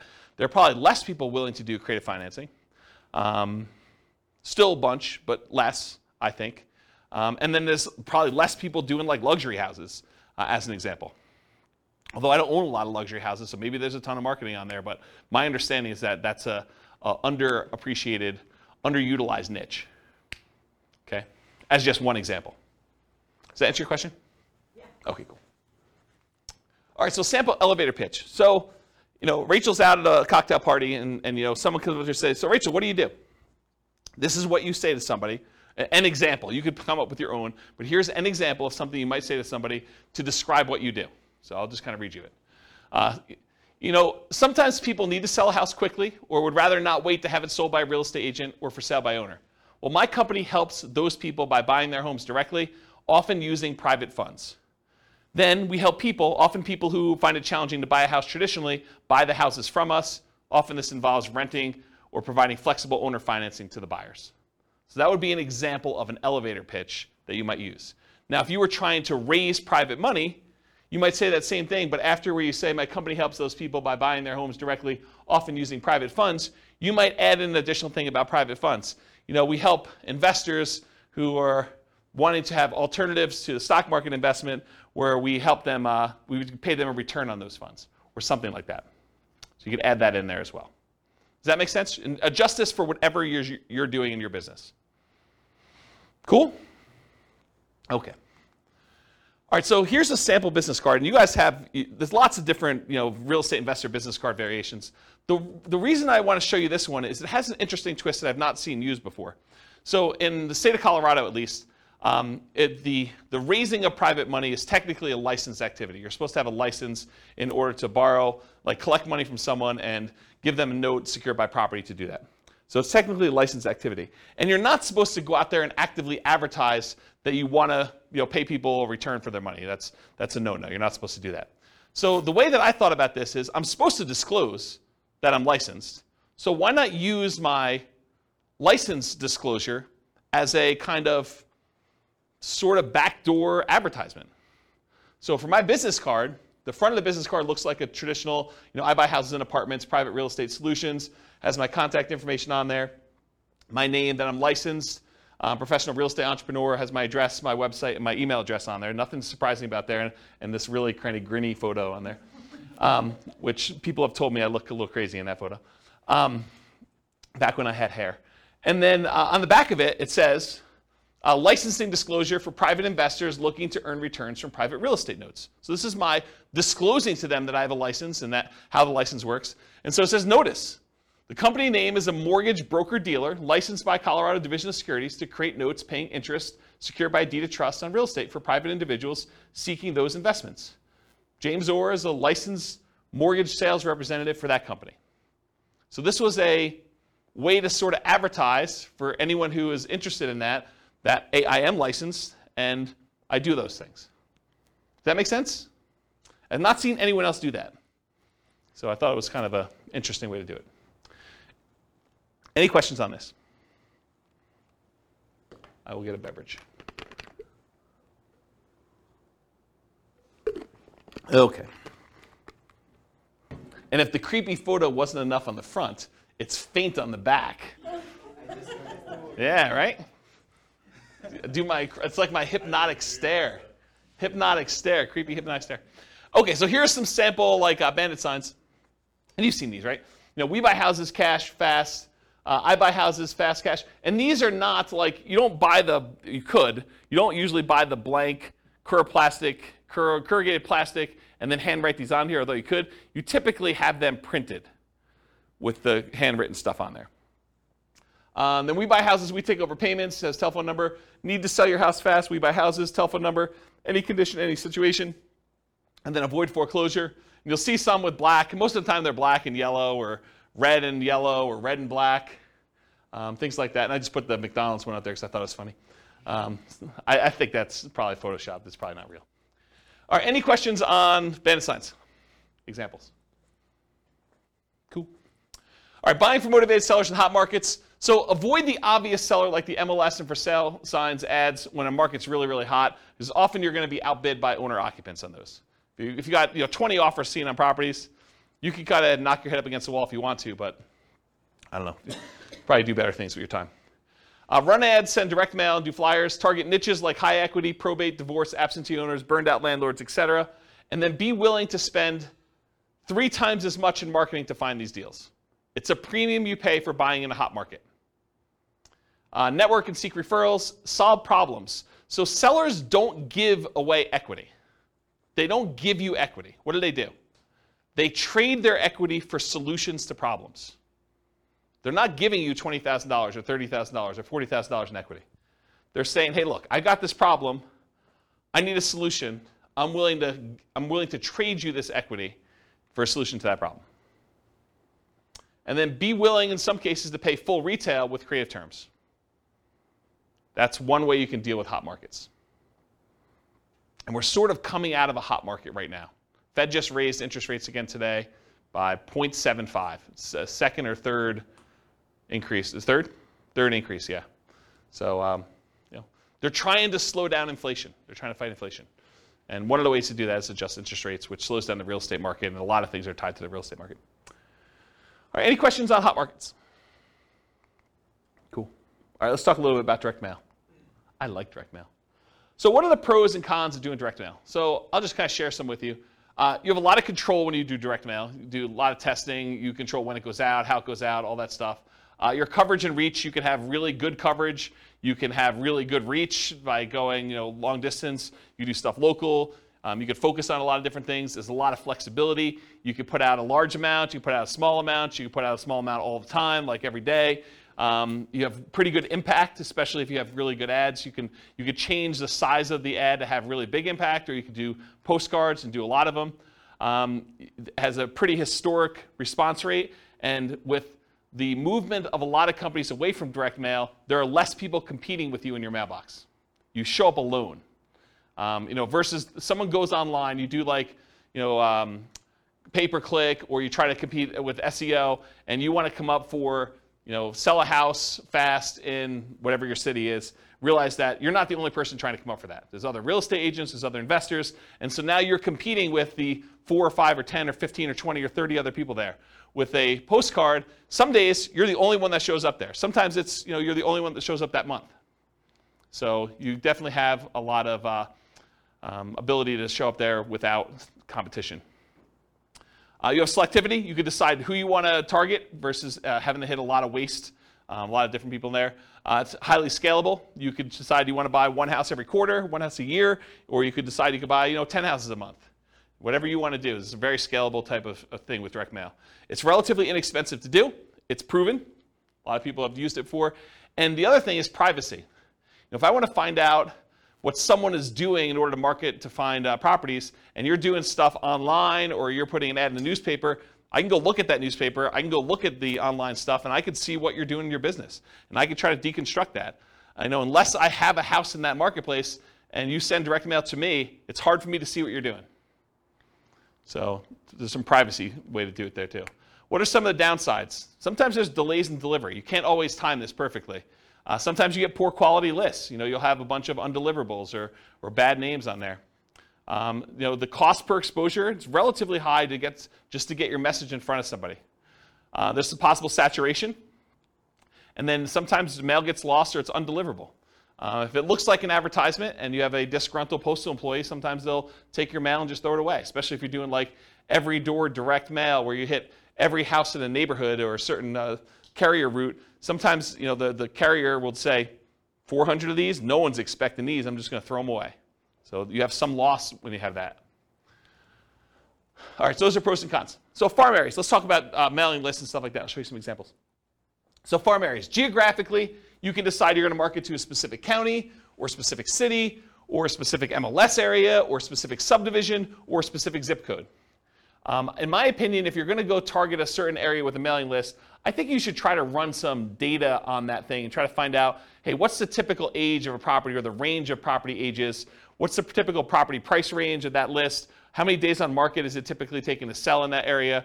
How big of a discount from list price or premium over list price are people getting in that market? What's the price per square foot there? What are the typical lot sizes? And the reason why I think you want to run this is so that you don't spend a bunch of money on marketing for the first couple times you do it, only to realize you're getting really crazy, crappy leads because they're not what you want. You want to find out what the people you're mailing to, their houses look like from like a data perspective. Your own ones or ones around you, so you pick geographically. You don't have to do local. You can decide to buy outside another market if you prefer. I was doing a lot of stuff in other markets. So I would do some stuff here, but I finally started doing a lot of marketing to some other cities that I wanted to buy in. Finding deals that fit your criteria based on geographic stuff, and then there are exceptions to every rule, all this stuff. Continuing on with mailing list selection, so you can decide property types. I only want to do detached properties like single-family homes or attached properties, condos and townhomes. I only want to focus on multifamily.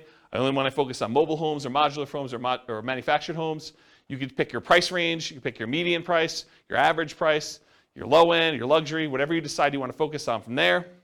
You could focus on financing, especially if you're going to try to come in and buy properties subject to or with wrap financing, or if you want owner financing. So you can look at the mortgage balance. You want to do low equity if you want to buy properties with subject to or wrap financing or lease option, something that has a high mortgage balance so you could take it over, and more likely to be able to structure a deal like that than someone who owes something that's very little, like directly subject to. Or if you want to try to get owner financing, try to do ones with low mortgage balance or no mortgage balance. And if you can't get that data, sometimes you could look at the date of the mortgage, and if it's a really old mortgage, it's very close to be either completely paid off or very low at that point. Type of loan, FHA or USDA, beware of doing subject to on those, but it could be good for assumption if you're willing to move into property. VA loans or conventional financing, and then if there's a private loan on there, if you're looking to raise private money, you can look for all the different private loans and try to reach out to the private lenders and see if you can get some financing. They've already done it once. So you look at that as your kind of like private money list. Years owned, so you look at the last sale date. The shorter the ownership period, the more likely it is to do a deal like subject to or wrap financing or lease options. The longer the ownership period, the more likely it'll be paid off and you'll be able to do owner financing. There's just general rules. If there's no public data, the last purchase could be prior to the electronic recording of that, and so those are probably paid off. The age of property, newer properties, lower maintenance, lower equity, subject to wrap financing and lease options. Older properties tend to be more fixer-uppers, free and clear, and owner financing. So if you're looking for those lists. And then demographics, the age of the owner. You could find people that are likely to have more equity by looking at age of owner. And then occupancy, whether they're owner occupied, someone's living there, or if it's a landlord, absentee owner, where the tax bill is being sent to an address other than the property address. And it can be either out of town, out of state, or out of country. And then other specialized lists, you can look for vacant properties or probate properties as examples. Probate properties are properties that are owned by heirs, like someone has died and then it's been passed on to the heir. Any questions on this? Oh, I guess there's one more. Size of the list. So if your list is too big, you may want to narrow it down. If your list is too small, you may want to expand out your criteria or just be willing to do less deals. So typically break your list into thirds and mail each third every month and then repeat at the end. So go back to the beginning so that you're mailing everybody once a quarter. You build credibility and consistency by doing that. Repeatedly doing what you say you're going to do and you get referrals. If your list is too large, use a smaller list. If your list is too small, expand it. I think I talked about that. Any questions on list criteria before I go into some other stuff? All right, cool. So mailing list sources. So where do you get these lists from? So all the stuff you can get from public record, like property characteristics, loans, age of property, things like that. You can get that from public records, either your local property assessor or title companies or RealList. RealList is what we use here in our local MLS. So if you have access to the MLS, you could download a RealList public record list, or RealQuest, which is, I think, another product by the same company, which is a variation like what they offer. And then other sources of mailing lists: ListSource, Listability, InfoUSA, and Melissa Data. And some companies will specialize in just general characteristics of the property. Some will be able to give you kind of like mail merged lists with other data, like they can combine a property address with other things they know about them, like bankruptcies or foreclosures or income level or things like that, if you want to have things merged together. It'd probably be a whole class on just mailing lists, but that's the idea. And then list hygiene, you're going to mail stuff, you're going to get things returned to you as undeliverable. So you got to do stuff with them. So number one, remove duplicates before you send them out. Use the National Change of Address, the NCOA service, to make sure that if someone moved, you get their updated mailing address. And then remove undeliverables as you get them back so that the next time you mail them, you have less undeliverables. If you really want to, you could go ahead and try to track down where the undeliverables should go. I never bothered to do that. I probably could have had, there's probably a whole business model of you just focusing on the people that that are doing the undeliverables, because I think a lot of investors would just not do anything with the undeliverables, so you could go focus on them if you want to. I personally would just send more mail, but that's me. All right, cool. Message. So what marketing messages will we be mailing?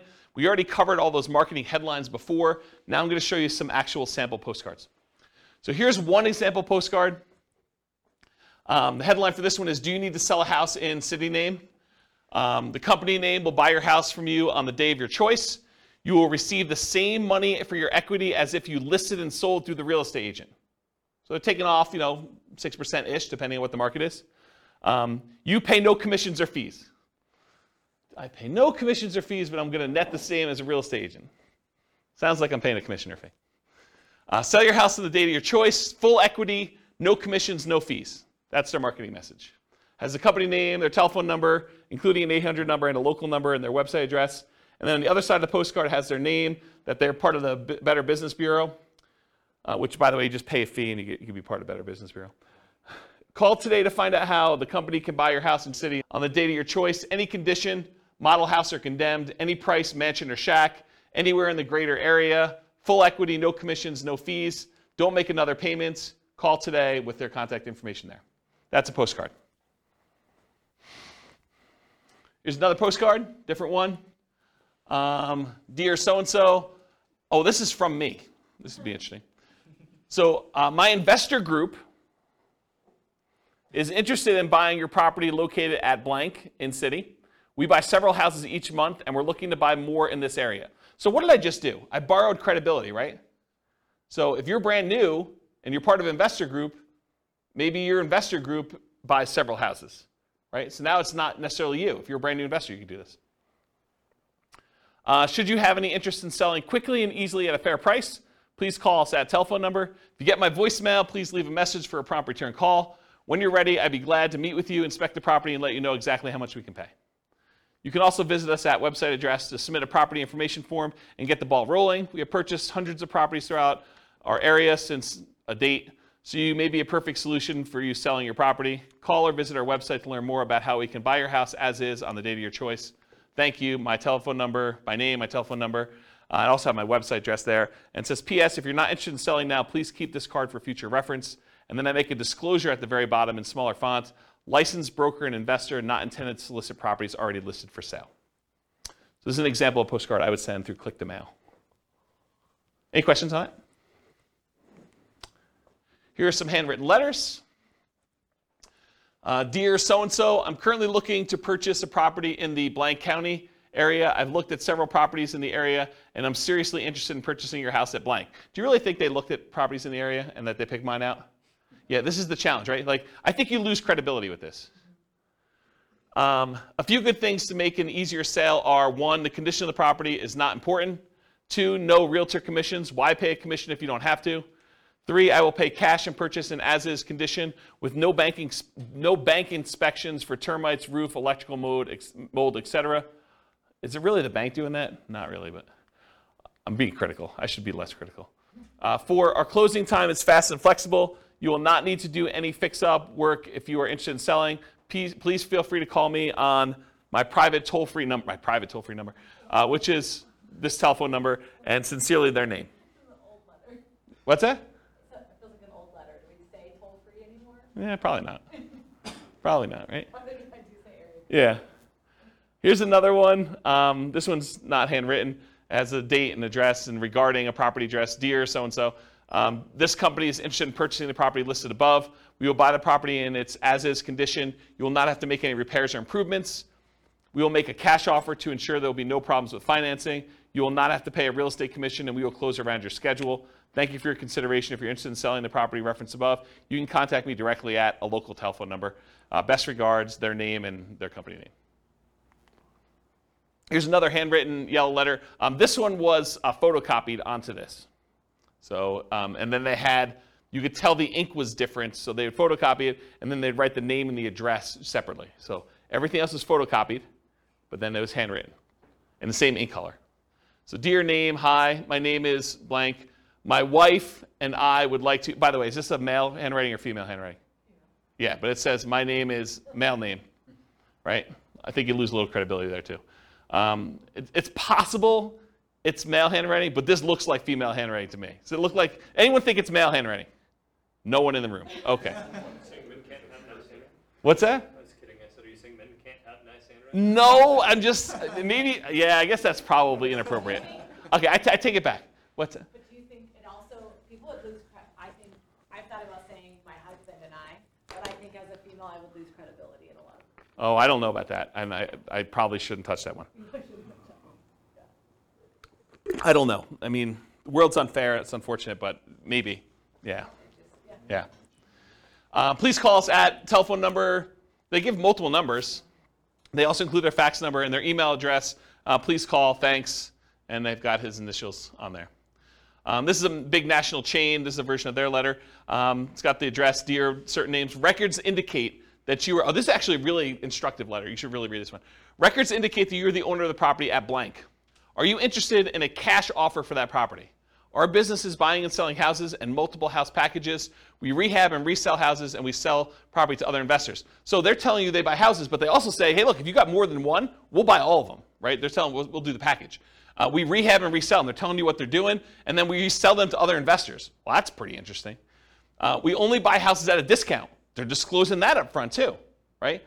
But when we buy them, we pay cash. We pay most normal closing costs. We take the house as is. You don't need to do any repairs, and we can close quickly if you want us to. If you're interested in selling and would like a quick cash offer on the house at blank, please call 800 number 7 appointment to see your home. We maintain a very high professional standard. We maintain very high professional standards in the conduct of our business. We believe in making a positive contribution to our community. Please call toll-free number. Excuse me, if you're interested in selling your home, if you have any questions, thank you for your time to review my letter. Sincerely, their name. P.S. We pay cash and most normal closing costs for properties, and we could pay quickly if you want us to. Are you interested in selling your property at blank? Please call this number. So the P.S., which is the second most read part of the letter, is just another offer. It's basically repeating the offer. That's pretty instructive too.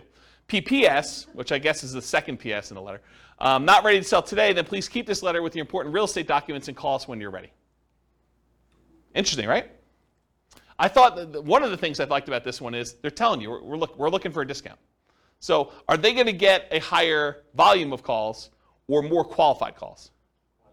More qualified, right, yeah. I bet they paid a lot to have that drawn up too. Yeah, like tested it and professional copywriter sort of thing. Yeah, and this is what's great. Like once you get a copy or a couple copies of these, you can modify it to your own stuff, right? Like don't copy it verbatim, but massage. Kind of use this as a guide and then write your own. Here's another couple postcard samples. Rachel buys houses in city. Unwanted estate, foreclosure, divorce, other bills piling up, had enough landlording, need to get out of town. Any condition, any location, any situation, close in 10 days. Call Rachel at her telephone number here. Problems don't just solve themselves. Call Rachel for a free consultative session. It's not as important why you need the cash as it is that Rachel can get you the cash and reduce your stress in as little as 10 days. And then Rachel buys houses, has their address, any condition, any location, any situation, close in 10 days. Call Rachel at her telephone number. That's another example of a postcard. Here's a couple other handwritten ones. Can you tell this one's like computer generated on the left? Yeah, right? So, dear name, I would like to purchase your property. It's designed to be handwritten-ish. I would like to purchase your property located in city. I'm eager to purchase property in this type of neighborhood and was curious about your house located at blank. Are you interested in selling? Because I'm ready to purchase your property with cash quickly, and you don't need to be concerned with any repairs or inspections, plumbing, roof, termites, etc. I enjoy fixing these things myself. Please understand that I'm not a real estate broker, so we can avoid commissions. Also, I'm prepared to pay all closing costs. So if you're interested in a simple all-cash deal, please call me now at telephone number, sincerely their name. And then here's another one. This is actually me, although it's my partner with the letter.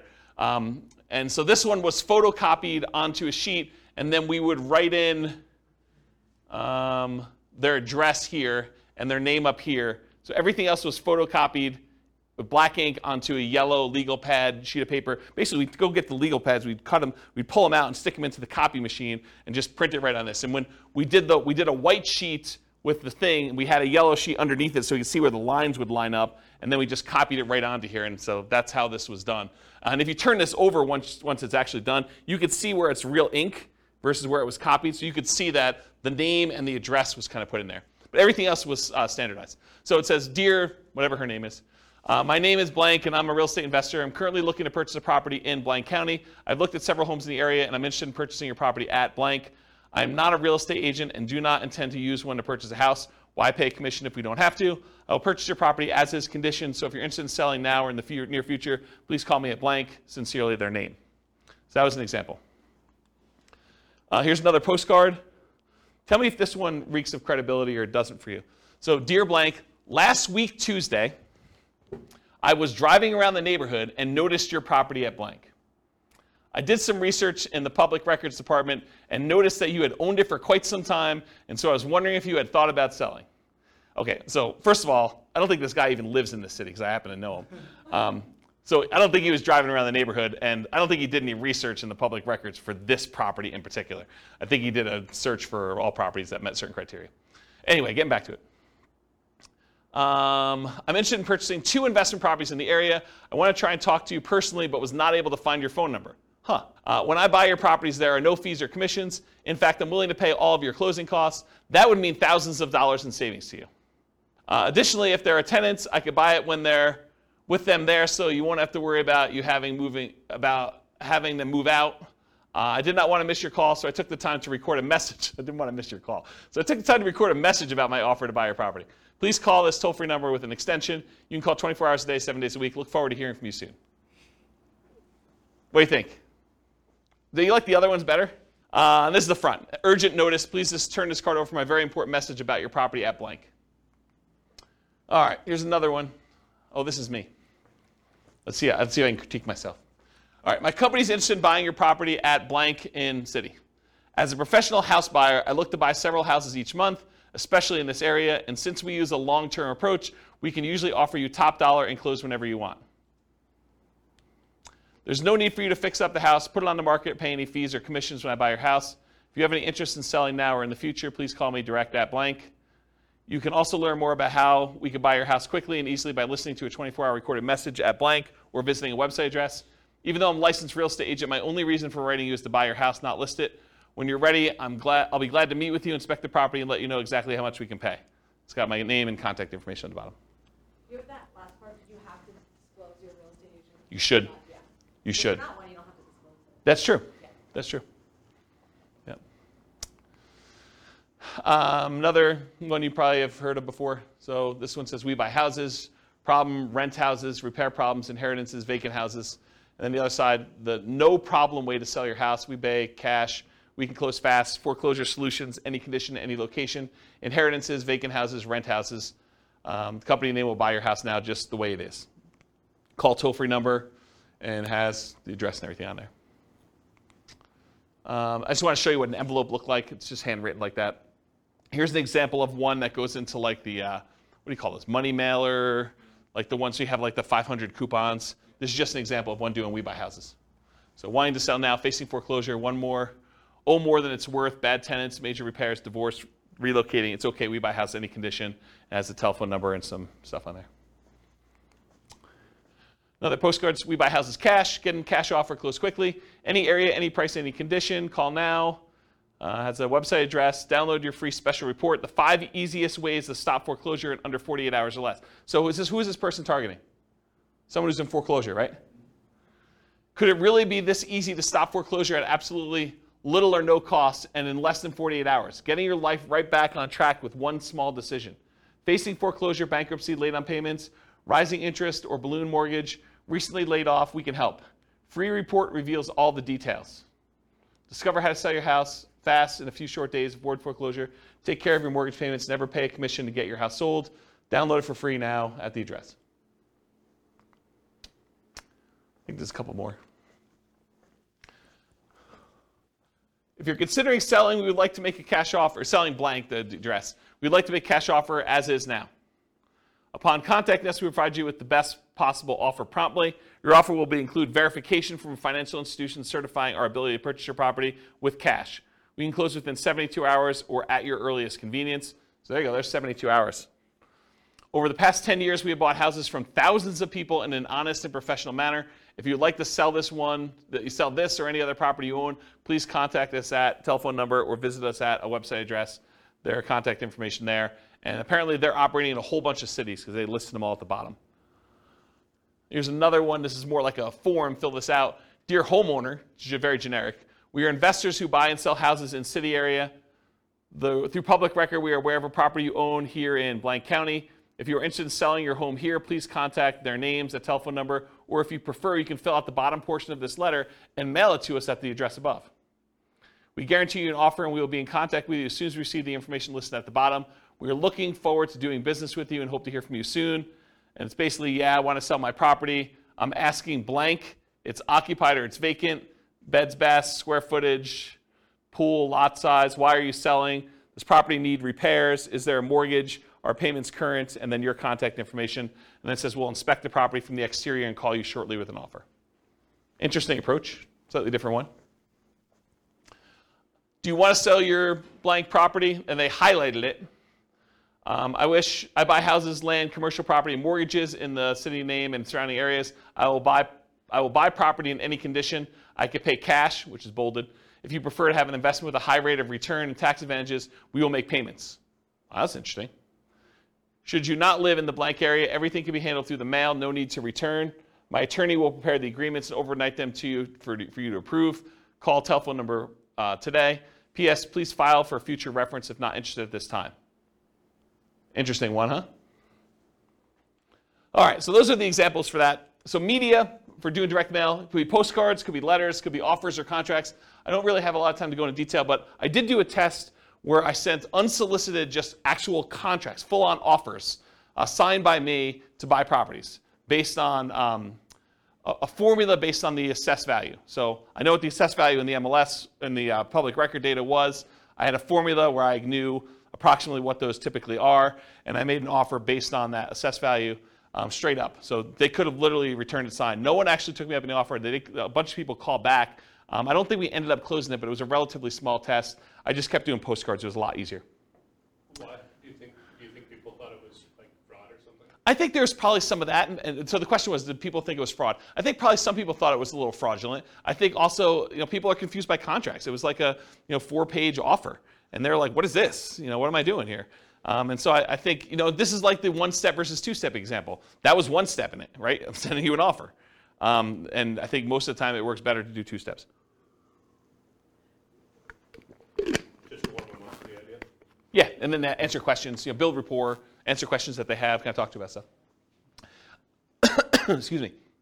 Postcards, letters, offers, contracts, free recorded information lines, websites, lead forms, and special reports. So those are the types of media we could use in order to get in touch with stuff. What name do you use on your marketing? You can use your personal name. For example, I could use James Orr. You could use the name of your acquisition manager. So for a while, I had a person who was doing acquisitions for us, and we put their name on there. A pseudonym like Jimmy Orr or Jim Orr. If anyone calls me Jimmy or Jim, I know you don't know me, right? Because that's not my name. My name is James. So you could put this on there, though, so when someone calls on the phone, they're like, hey, is Jimmy there? I know it's from certain marketing. So you could do something like that. So whatever you want to do. Business name, you can put your business name on there. You could borrow credibility. I forget what I was talking about there. I don't know. And if you're a real estate agent, you should disclose that on your marketing. Phone number, so you can put your phone number, your mobile, your office number, a 24-hour recorded information line, a 24-hour voicemail, an answering service, a live answering service, your staff, either your acquisition manager, your admin person. Other considerations, should you use a local number or long distance number? Should you put a toll-free number on there? Should you use an extension or not an extension? Should you include a fax number or not? All the considerations to kind of think about for this. For the website and email address on there, so if you can go get a custom domain name, for example, I think for a while we were using wecanbuyquick.com. I think I own it, but I don't think it's up because I'm sort of not acquiring properties right now. But We Could Buy Quick, I think, was ours. That's an example of a custom domain name. You could do shared versions of that where if you have a domain name that's good, like webuyhomes.com, you might have like webuyhomes.com/Colorado/Denver as an example. Ooh, anything crazy? Storm? Oh, storm's coming. Well, that supersedes silent mode. Specific subpage, so example, you could have it, like my name, jamesorr.com/sell your home or sellyourhome.php, like whatever page you have as a sub-home for that stuff on there. And then if you do 2-step marketing, you can have them go to a lead form that sends a special report, or have them go directly to the special report just shown on there, or you can have them go and see your testimonials and credibility packet online as well. So those are just options for that. And then email address, do you use a free email like jamesorr@gmail.com, or do you use like a custom one like james@wecanbuyquick.com, which doesn't go anywhere, so please don't email me at that one. You can set up an autoresponder so that if people acquire stuff, they can do that. Or there's certain services where you can email an email address, and that subscribes you to an email list, or it can go directly to you, as some examples. What return address to use? Should it be business or personal?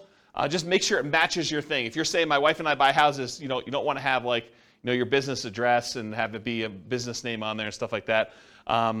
I would not recommend doing your home address. You might get people actually coming and driving by, especially if they're upset for whatever reason. You can use P.O. Box, local business address, out-of-state address, like a mailing service return address. Sometimes that happens too, like if we're hiring a mailing company, which we've done in the past to do that. Mailing frequency. Sorry, I'm a little over, guys. Hopefully you don't mind. Moving parade. You need to be in front of them when they think about selling. So repeated hits. 80% of sales requires 5 follow-up phone calls after the meeting. That's according to the Marketing Donut. And at any given time, only 3% of your market is actively buying, or in this case, selling. 56% are not ready. 40% are poised to begin. And that's from Vorsight. And then 63% of people requesting information on your company today will not purchase for at least 3 months. And 20% will take more than 12 months to buy. And that's from Marketing Donut as well. So you got to keep in front of people over time. And only a small percentage of people are like ready to go right now. If you email them or you mail them again 3 months later, you have another percentage of people that are kind of doing that. And then certain ones will take a little bit of time to actually make a decision. So those come back around. You build this up over time and you have a much better, more stable lead flow after a while. Then mailing services, you could use local print and mailing houses, or the U.S. Postal Service has a company that they do for doing direct mail services called click2mail.com. It's click, the number 2, and then mail.com for doing that. That's it. Any questions? Was that helpful? Was that like good overview of how to market, find off-market deals? A lot of detail? Good stuff for you? Any questions? If you guys want to, are you going to do stuff? Like, what do you need help with? What questions you got? None? Overwhelmed? Only kind of related, but so when you're talking like to the MLS or different things, is there a way, you talked about different things to look for if you're looking for a certain number of bedrooms, that's obvious, but is there a way to search for like unfinished basement? I feel like I never see that. In the MLS you can, but not in assessor data. Well, I wonder if assessor data has that field. We're getting so much better at that. I bet you there is some fields for that. Okay. But you'd have to look it up. You'd have to go pull down the data, because a lot of times these have like 155 fields, right? Like there's first name, last name, property address, mailing address, city, state, zip code, square footage, assessed value. Like they have a whole bunch of fields for all that stuff, and one of them may be that. And it probably depends on your local MLS for those that are listening to the recording. But I have not looked for that one. Yeah, I know it's in the MLS. So I don't know if it's in public record data or not. Yeah, I'd have to look at that. The public record has a bunch of data points, though. They have a whole bunch. Yeah, you're looking for like opportunities to do like fix up a basement or something. Yeah, like, yeah. Yeah, like we were talking last week, I'd asked you, I think, about, I forget which one it was, nomading, fix and flip to nomad, Yeah. or whatever. We were just talking about ways to buy houses where we still conventional financing because it's totally run down. We probably can't, but if it's a house that has no finished basement, you could get good financing and then potentially add beds and baths. Yeah. Get some value. Yeah, that's a good way to do it. Yeah. Yeah, that's a good idea. That's probably a good strategy to do for like that fixer-upper nomad version. Yeah. Cool. Any other questions? Sorry for going late. I appreciate you guys coming. Thank you all. I will see you all next week. Bye-bye for now. With home prices up, mortgage interest rates up, and rents up, but not quite enough to counteract the higher prices and interest rates, cash flow on rental properties in Yonkers is harder than ever. Book a call with the Real Estate Financial Planner to apply our proprietary 88 strategies to improve cash flow on your rentals. See the show notes for a link to schedule your call and improve your cash flow today. If you're a real estate agent, lender, or professional in Yonkers that wants to help our real estate investor listeners, consider reaching out to learn about collaboration opportunities with this podcast.